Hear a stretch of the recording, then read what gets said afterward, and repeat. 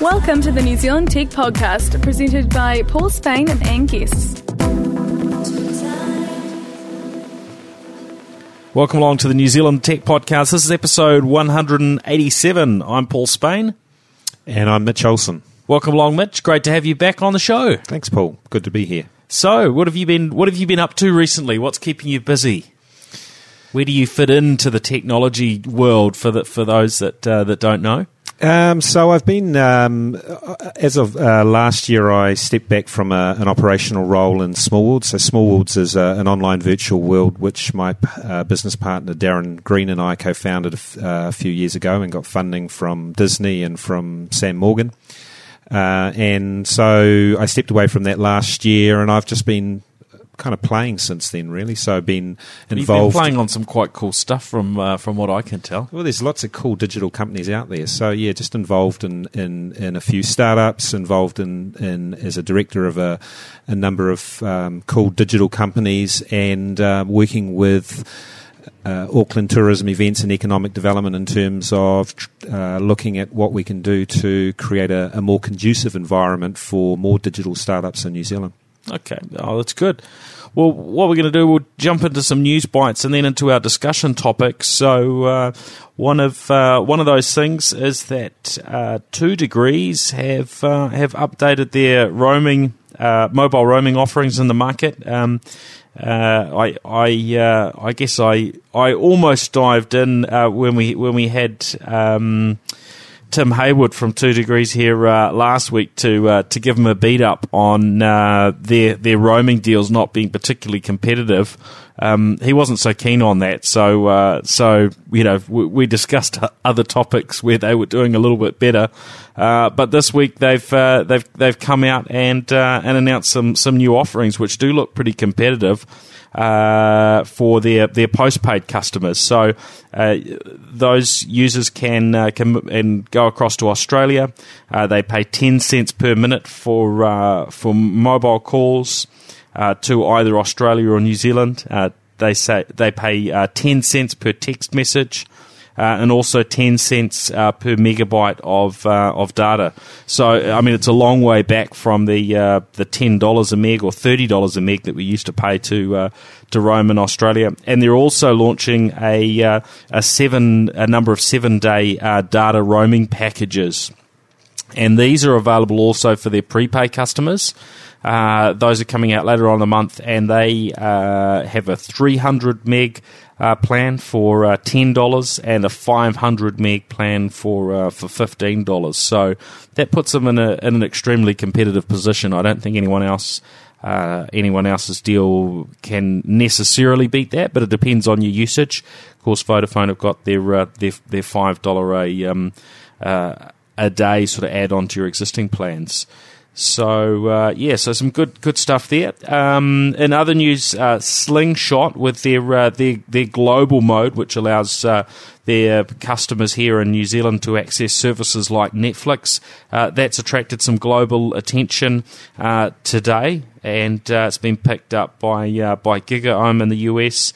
And that's followed on with CNET and others that have followed up on that story. There seems to be quite a bit of global interest in what is done here in New Zealand with well, I guess they're quite unique in the market at the moment with their global mode. There was another provider, Fix, that launched a similar service before them, but that was shut down within just a matter of days. But on a global basis, it's still fairly unique to offer this service that allows you to access services which would usually be blocked outside of the US. Yeah, interesting that one, isn't it? I mean, in terms of Netflix's terms and conditions, it's theoretically against those terms and conditions. Obviously, people have been using VPN services to be able to access Netflix over the years. I think that I liked what Slingshot had to say, that they didn't want to disadvantage international visitors who were coming to New Zealand and staying with friends. So that's their line in terms of why they're providing that service. Yeah, well, they seem to have gone sort of further now, because that was certainly the focus when they launched it. But now it's just, it's sort of a free for all. It's it's for everyone now. So they're being quite sort of straight up that they're just letting anyone access those services. Yeah, and good on them too. It's great to see. It's great to see a company pushing the boundaries as well. I think in this whole area in particular, we're going to see some lots of things changing in the whole area around video streaming over the next 2 years, and so it's good to see companies like Slingshot, innovating and around that area and stretching things just a little bit too. Yeah. Well, it'll be interesting to see whether this media attention internationally leads to any sort of a knee-jerk reaction from Netflix and others, or whether actually the concept gets picked up by other countries. So we'll keep watching that one. I'm hoping there's not any sort of knee-jerk. And other news, Telecom have invested in a New Zealand applications development startup called App La Carte. This is an interesting one because we've seen Telecom recently dropping in a few investments into a few startup businesses, and this is just the most recent one. And this company is focused on mobile app development. So quite an interesting one. Have you seen anything on this one? No, I'm not familiar with App La Carte, but I do know a little bit about Telecom Digital Ventures, and it's great to see Telecom, stepping into the startup and sort of early stage capital space and supporting some digital startups here in New Zealand. So that investment is in App La Carte comes through Telecom Digital Ventures. Other news: Unisys have published a report in the last few days that just looks at how various companies have been using mobile technology. And interestingly, in their report, New Zealand didn't come across very well. It appeared from their report that a lot of firms aren't maybe being as strategic in their use of mobile technology within the New Zealand market as compared to other markets around the world. And areas such as I guess tracking what the productivity benefits are and what the true benefits are an organisation gets from mobile seems to be less common in New Zealand. I guess my pick on that is that it's probably because our firms here in New Zealand are traditionally much smaller, and handling your mobile, I guess, in that your mobile technology in those sort of ways tends to be the bigger firms that really put more detailed systems in place and have very, very firm strategies around how they're going to leverage mobile. Yeah, I guess when you're dealing with if you're in the States, for instance, your markets are significantly larger, and that tends to produce more fierce competition, which tends to produce more sophisticated businesses in general. Here in New Zealand, we've got a lot of SMEs, and so the competition here in New Zealand is less. And I think also in general terms, New Zealand businesses are less sophisticated in respect of their utilisation of technology in general terms. But I think that's changing. I think we're going to see some changes in that happening over the next 2 to 3 years as it increasingly becomes, as markets increasingly become global, and the need to be able to increase sophistication drives more technology changes within businesses. And I think some of the tools that are, that assist with making better business use out of the technology are becoming more and more accessible for smaller and the sort of small to medium businesses as well. Yeah. Now let's jump into our real discussion topics for this week. First up, an area that we didn't end up with time really to chat about last week was from Google I/O was Android Wear, and Android really put out on show this new version of Android, which is designed to sit in smartwatches. And, of course, it was, I think, about 3 months ago that Google first showed off Android Wear in conjunction with the Moto 360, the round and rather funky-looking smartwatch from Motorola, which is still hasn't launched yet. I believe it's still coming, but not too far off. But there were announcements of two other products. There was one from Samsung.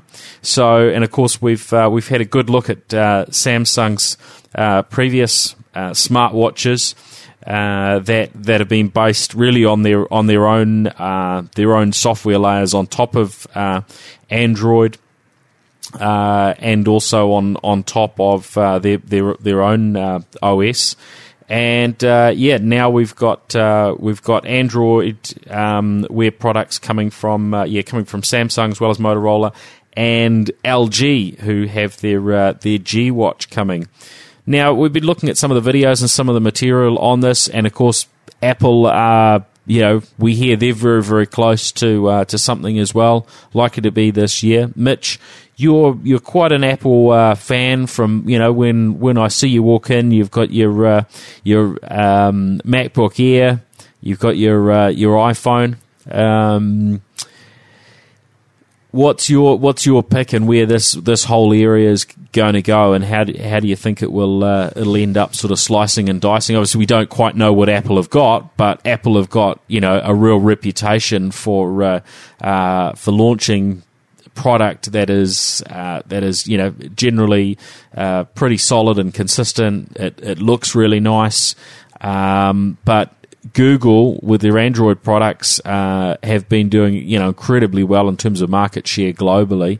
Any pick on where this is going to land?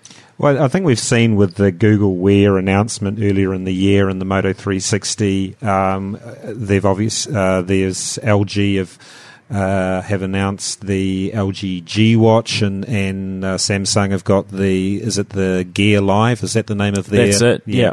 And they seem like more compelling products than what we've seen previously. I think for a lot of people, myself included, looking at the existing sort of smartwatch type market to date, it has felt like it's a bit of a gimmick.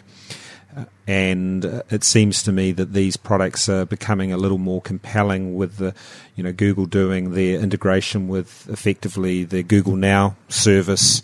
So we're starting to see the integration and the sort of a more compelling use case coming out of them.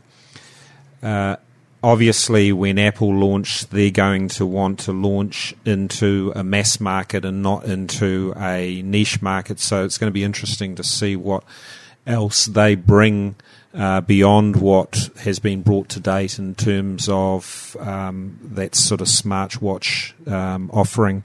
I think it was last week that Apple announced the hire of the sales director from was it LVMH, which was the company that owns Tag Heuer, the large Swiss sort of luxury brand. So makes some sense, doesn't it, for them to pick up some smart people from that side of the industry that know how to sell these products. Although it's interesting because Tag watches aren't they're certainly not at the sort of price point that I would imagine Apple are going to be at. Apple's product, is going to come in at a lower price point. It's going to be a premium product as far as electronics are concerned. I'm quite curious in terms of where they're going to land, or whether it's going to be this almost a status symbol type product, which is where the Tag here product sort of sits at the moment, doesn't it?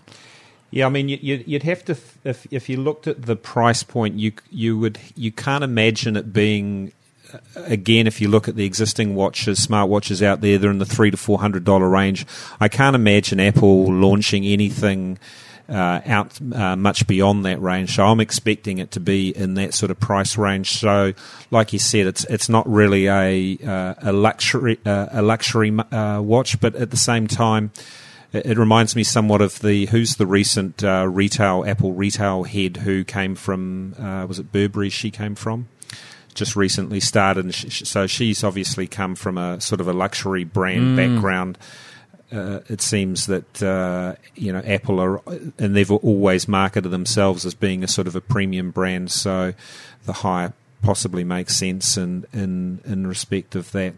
But I think one of the things we're going to see as well is we're increasingly seeing that the Android or the Google strategy and the Apple strategy are sort of seem to be there seems to be increasing differentiation in terms of the way that they're going with Google heading towards the sort of a smart web type of approach and Apple heading towards more of a smart where the smarts are more in the device themselves. Obviously, Apple make their money and their background is in selling devices, and Google they make their money, their background is in terms of smart services. So both of them lifting. Great to see both of them lifting their game as well. With the recent iOS 8 and OS X Yosemite announcements, we've seen Apple definitely lifting their game with their cloud-based services. Yeah, absolutely. There's some good stuff coming through there, isn't there?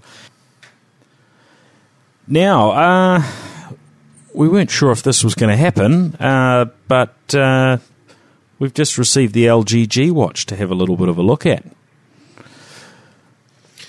Well, it's always nice to have new toys to play with. Looks the form factor looks very similar to the Samsung, not the Gear Live because I haven't seen that in the flesh, but the previous Samsung. Yeah, the Gear 2 that we've got here. Yeah. Yep.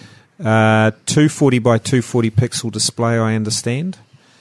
And just looking at it, it looks very much like the Google Card sort of interface that you see in all of Google's Google interfaces, Now. like Google Now. Yeah. Oh, it looks pretty nice. You can click to reply to messages as they text messages and so on as they come in. You've got that sort of voice recognition type capability.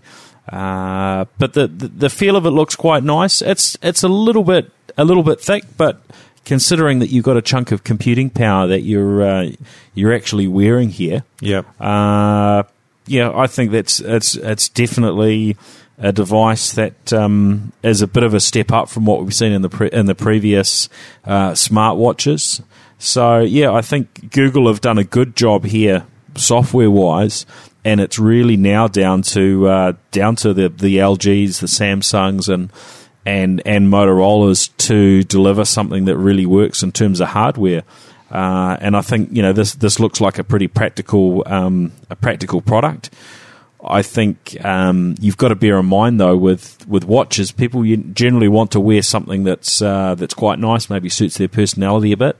I do like Samsung's approach with having the metal watch, and that the round style of the Moto 360 is quite nice too. What I think is going to be interesting is it reminds me a little bit of tablets. I remember when tablets first came out, people said, why would you want a tablet? They're just an oversized phone or an undersized computer, and I'm always a sort of an early adopter, so I got one and I've used it predominantly as a device for consuming media, whether it's reading ebooks or watching videos or reading my RSS feeds and that. But I must say that if of the three devices, my smartphone, my laptop and my tablet would be the first device. If I had to give up one of them, my tablet would be the first device to go because it does feel like it's an optional extra for me. Sure. Yep. There's so much you can do on your phone now, right? And then if you're doing real work, you tend to gravitate. Most people anyway would still be gravitating back to a laptop type device. True, right? And I guess obviously depends on what size laptop is. I mean, I've only got an 11-inch laptop, so it's just as portable as an iPad anyway. But I think when I look at these smartwatches, I wonder whether they will be, if I had four devices, whether the smartwatch will be the most dispensable device I have, or whether it'll be a tablet. I'm not so sure. I think they're definitely going to be a nice to have rather than a need to have. Yeah, I think that's certainly a fair comment, and I think there have been a lot of people that have just said, look, wearables, what a waste of time, smartwatches, waste of time, not relevant. But what we're seeing with each iteration is they're becoming better and better. Yeah. And, I've said it before, I quite enjoy having a device that's attached to my skin for alerts to let me know, and being able to control that and what alerts that you do and don't get. And with this, you can do that through on Android. You can set what your alerts are going to be. So, you've got that granular control, what you want to be, pinged about. But for the things that you really must know about, having those alerts on a device that when it vibrates, you're gonna know about it, which sometimes you don't with a phone that's in your pocket and so on. So I think some people will probably find it. We'll find it a wearable such as a G Watch becomes an indispensable device for them, but it might not be as broad. In terms of adoption for quite some time, but I think we're looking at a device that certainly has a lot of promise. Doesn't have some of the sensors that we've seen in other products. For instance, the TomTom, which is very much a sports person's device with their latest one, which has the heart rate sensor in it, as do the Samsung products, but it's also got the GPS in it, so you can use that as a completely independent, all-in-one device that you take with you running without having to have a smartphone on you. Whereas the Android Wear devices and most of the other smartwatches, very reliant on you having your smartphone at the same time to be able to do much. Although that's not, it's not entirely true with some of the gear products. But certainly I don't think Android Wear is something that can stand on its own and be particularly useful, can it? Yeah, and this is again where your comment about what Apple are going to do, because Apple like to enter mass consumer markets, and so I can't imagine them doing something which is going to have a niche market. So what have they got up their sleeve?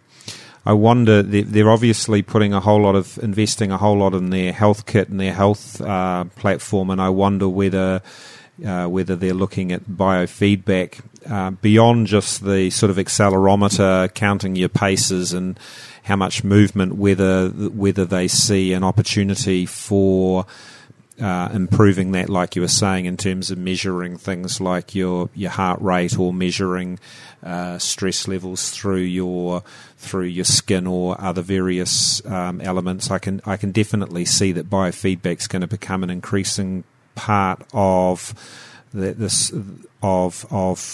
the sort of information that people deal with on their day-to-day basis. Yeah, and I think that that's quite exciting. We're in this world now where people live longer, but there's no reason that with this sort of technology, those number of years that averages and so on don't keep sort of clicking up. There's no reason we don't end up with a better standard of living, because we're able to use these things to sort of maybe capture some of those health issues before they get too dramatic. And I think there'll be all sorts of new sensors that we'll see in the years ahead. And there's already smarter ways for diabetics now to measure their blood sugar levels. I think there are a whole range of things that at the moment aren't measured, by consumers, but with this type of wearable and some variations to them, that we'll see a whole lot more things that are going to get measured, and those will help healthcare to become more proactive in terms of the way that it operates. And at the moment, there's very little that's sort of proactive around our medical care. You go to the doctor, it's very break fix when something's broken with you. Yep. But with these types of devices, I can see in the future there'll be a whole bunch of data that fires back to back to your doctor, back to some sort of health service, and when certain sort of things trigger early on, you'll be getting that electronic notification offering to book you in for an appointment with your GP or your specialist. Well, there's already, speaking about smart digital startups in New Zealand, we spoke before also about Telecom Digital Ventures. Telecom Digital Ventures invested in a great startup called Vigil. Was it earlier this year or last year? They put $5 million into them, and they are in this space, but specifically looking at around health and specifically looking around sort of particularly those the likes of the elderly, where they have devices which are monitoring conditions specifically related to people who are at risk in terms of their health. So I think that's a relatively niche area, but I think we're going to see this sort of thing become increasingly mainstream. Yeah, absolutely, and there's so many uses. I'm sure there'll be sort of security applications and so on as well. Personal security type stuff. But the point probably around all of these products is they help sell other products and other services. So whoever can get their foothold into the space and do well, and naturally that's going to be Google, it's going to be Apple. Yeah. I think some questions remain over what Microsoft's potential is in this space, because they're understood to be working on some products, and we'll likely see some news from them in the months ahead. But the products that we've got at the moment tend to tie in nicely with Google, and likely Apple's product will tie in nicely with the iPhone. Microsoft, I guess, if they release anything, is going to have to work with everything to be attractive, because it's quite likely they'll be last to market, and they don't have that smartphone share at the moment, right? Which will make it a much harder battle for them, much harder playing ground. I interested to see what Microsoft do.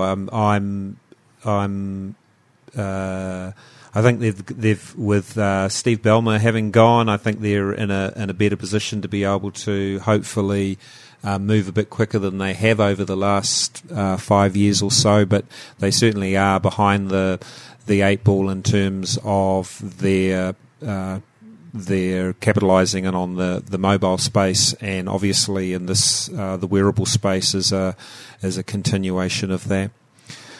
I heard someone who suggested to me the other day that if Apple ever went up against the Google Glass, that they'd call it the eye patch. I thought that was a good name. Very good. Now, some other bits and pieces that have been going on. Apparently now, Air New Zealand have announced that they've got the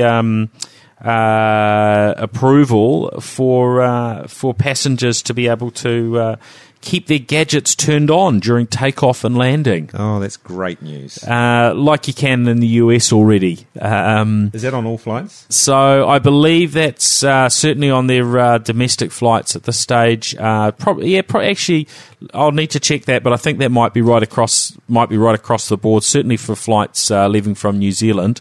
Now, the interesting thing about that is their statements basically leading up to this. So if you were on a flight last week when they hadn't announced it, they were telling you that it was that your gadget could interfere with the navigation systems, etc. on the plane. This week they're telling you, hey, no, don't worry about turning it off, it's no problem.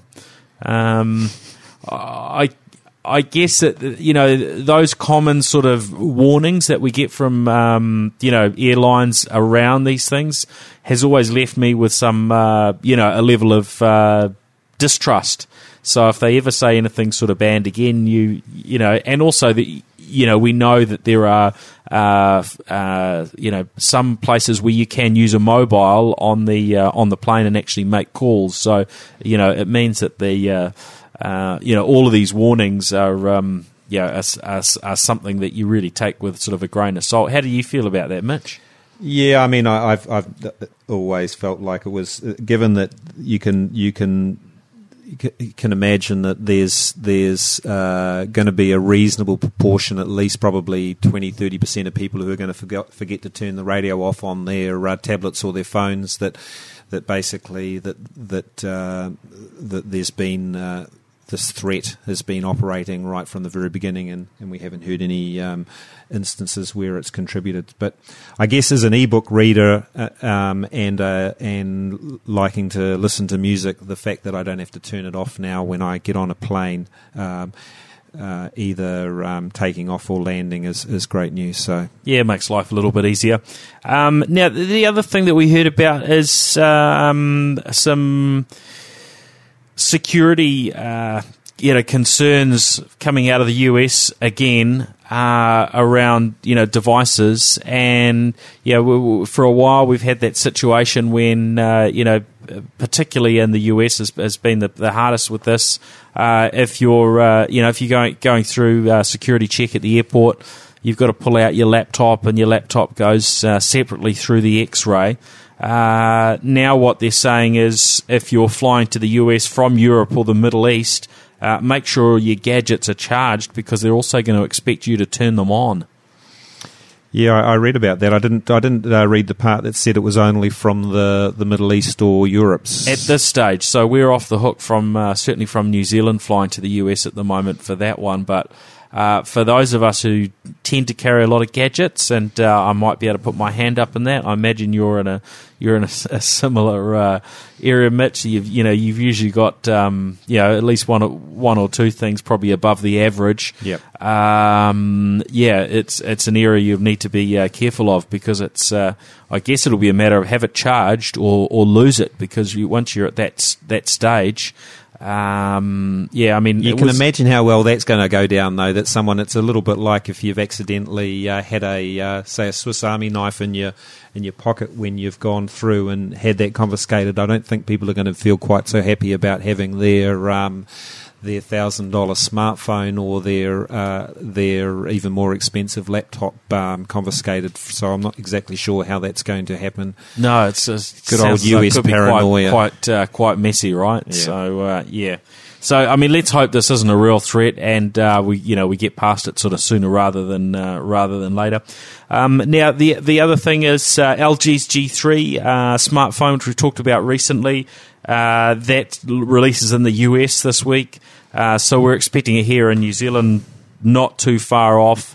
So that I think that will probably line up reasonably closely with the L3 G3 smartwatch that we've got here. Now, we haven't had any pricing confirmed for the LG just yet for the smartwatch or the exact timing, but that's also just in the process of being launched in a number of other countries. So my pick is we'll probably see both of these fairly soon. Within I don't think this week or next, but probably very, very soon thereafter. I wouldn't be surprised if at least one or both of these products ends up launching in the New Zealand market this month. Yeah, and I think we'll see it in that same $300 to $400 range as well.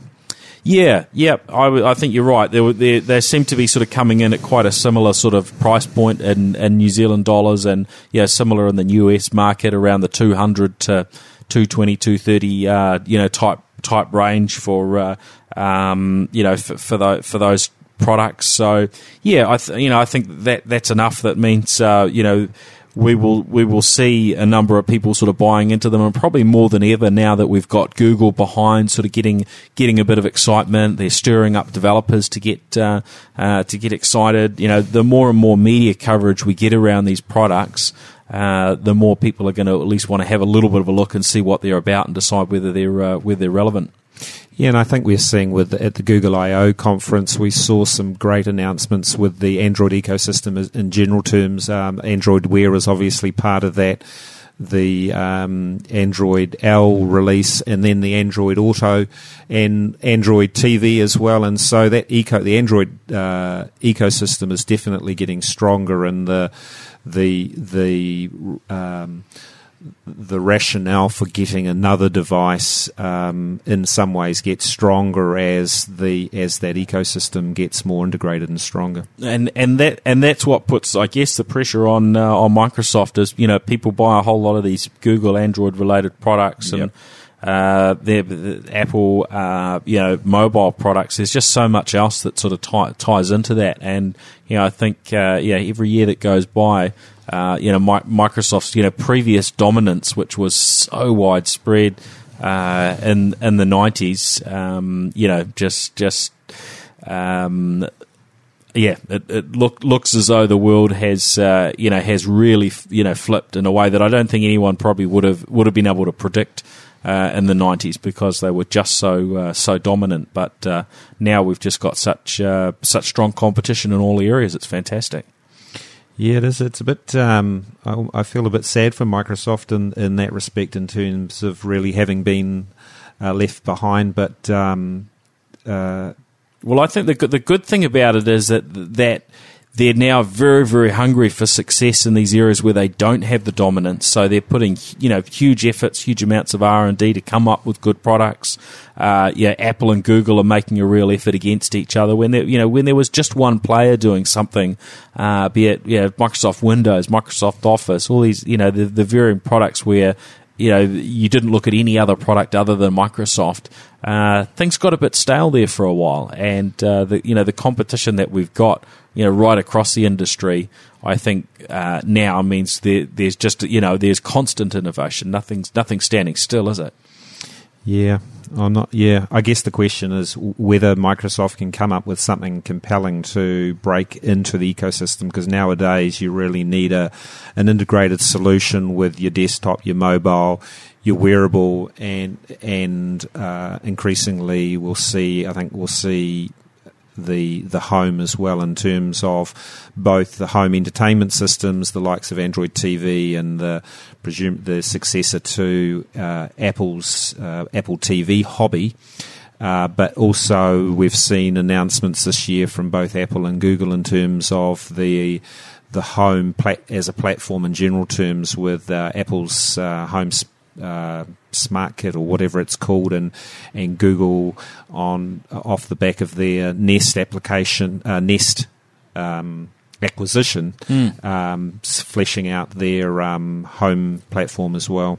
You do wonder whether Microsoft, having so much invested in Xbox, Xbox 360, then the Xbox One, and that being quite a driver of revenue for them, whether in some ways that puts them at a disadvantage in terms of competing in the home, although they've got a huge amount of market share in terms of devices attached to TVs.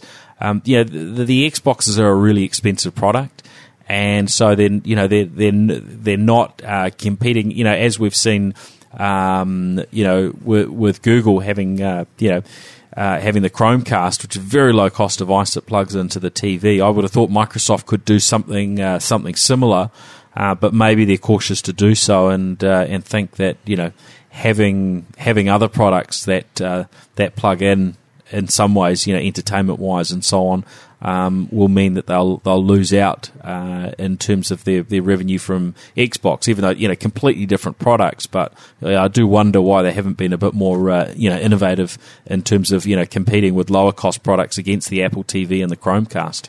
Yeah, I mean, I think that Microsoft in general terms haven't taken a broad enough sort of ecosystem approach. You look at so whilst I feel like there was a missed opportunity with the Xbox One in terms of expanding the ecosystem to encompass a more compelling home entertainment solution beyond the Xbox One as simply a gaming device, and so they've possibly lost that opportunity as well. And I think that definitely over the next 12 to 18 months, I think that the next battlefield is going to be the battlefield for the home, and it's going to be largely fought between Apple and Google. Yeah, well, that's going to be it's going to be fun to watch them all scrapping it out. But it can only be good for I think for both us as consumers, and also for businesses that are taking advantage of the best of what technology can bring. And in New Zealand, because we're so full of sort of small to medium businesses, a lot of startups and so on, we're often able to leverage some of those things a lot quicker than the bigger corporates that are in other parts of the world. So I think there's some nice things for us there as Kiwis in terms of being able to leverage all of these new technologies as they come through. Bring it on. All right, well, that's us for this week. Hey, thanks everyone for listening in to the New Zealand Tech Podcast. If you want to hear some of our other podcasts, jump on to globalvoicemedia.com to find out what other shows there are to listen into. Mitch, how do we track you down online? My website's www.mitcholson, that's olson.co.nz, and my Twitter handle is Mitch_Olson. Excellent. All right, well, always nice to catch up. Thanks, Paul. Good to hear from you. Good to hear some of your opinions. We'll certainly be watching what other endeavours that you're getting into and the startups that you're helping out and getting involved in. Look, guys, you can also track me down on online, paulspain.com.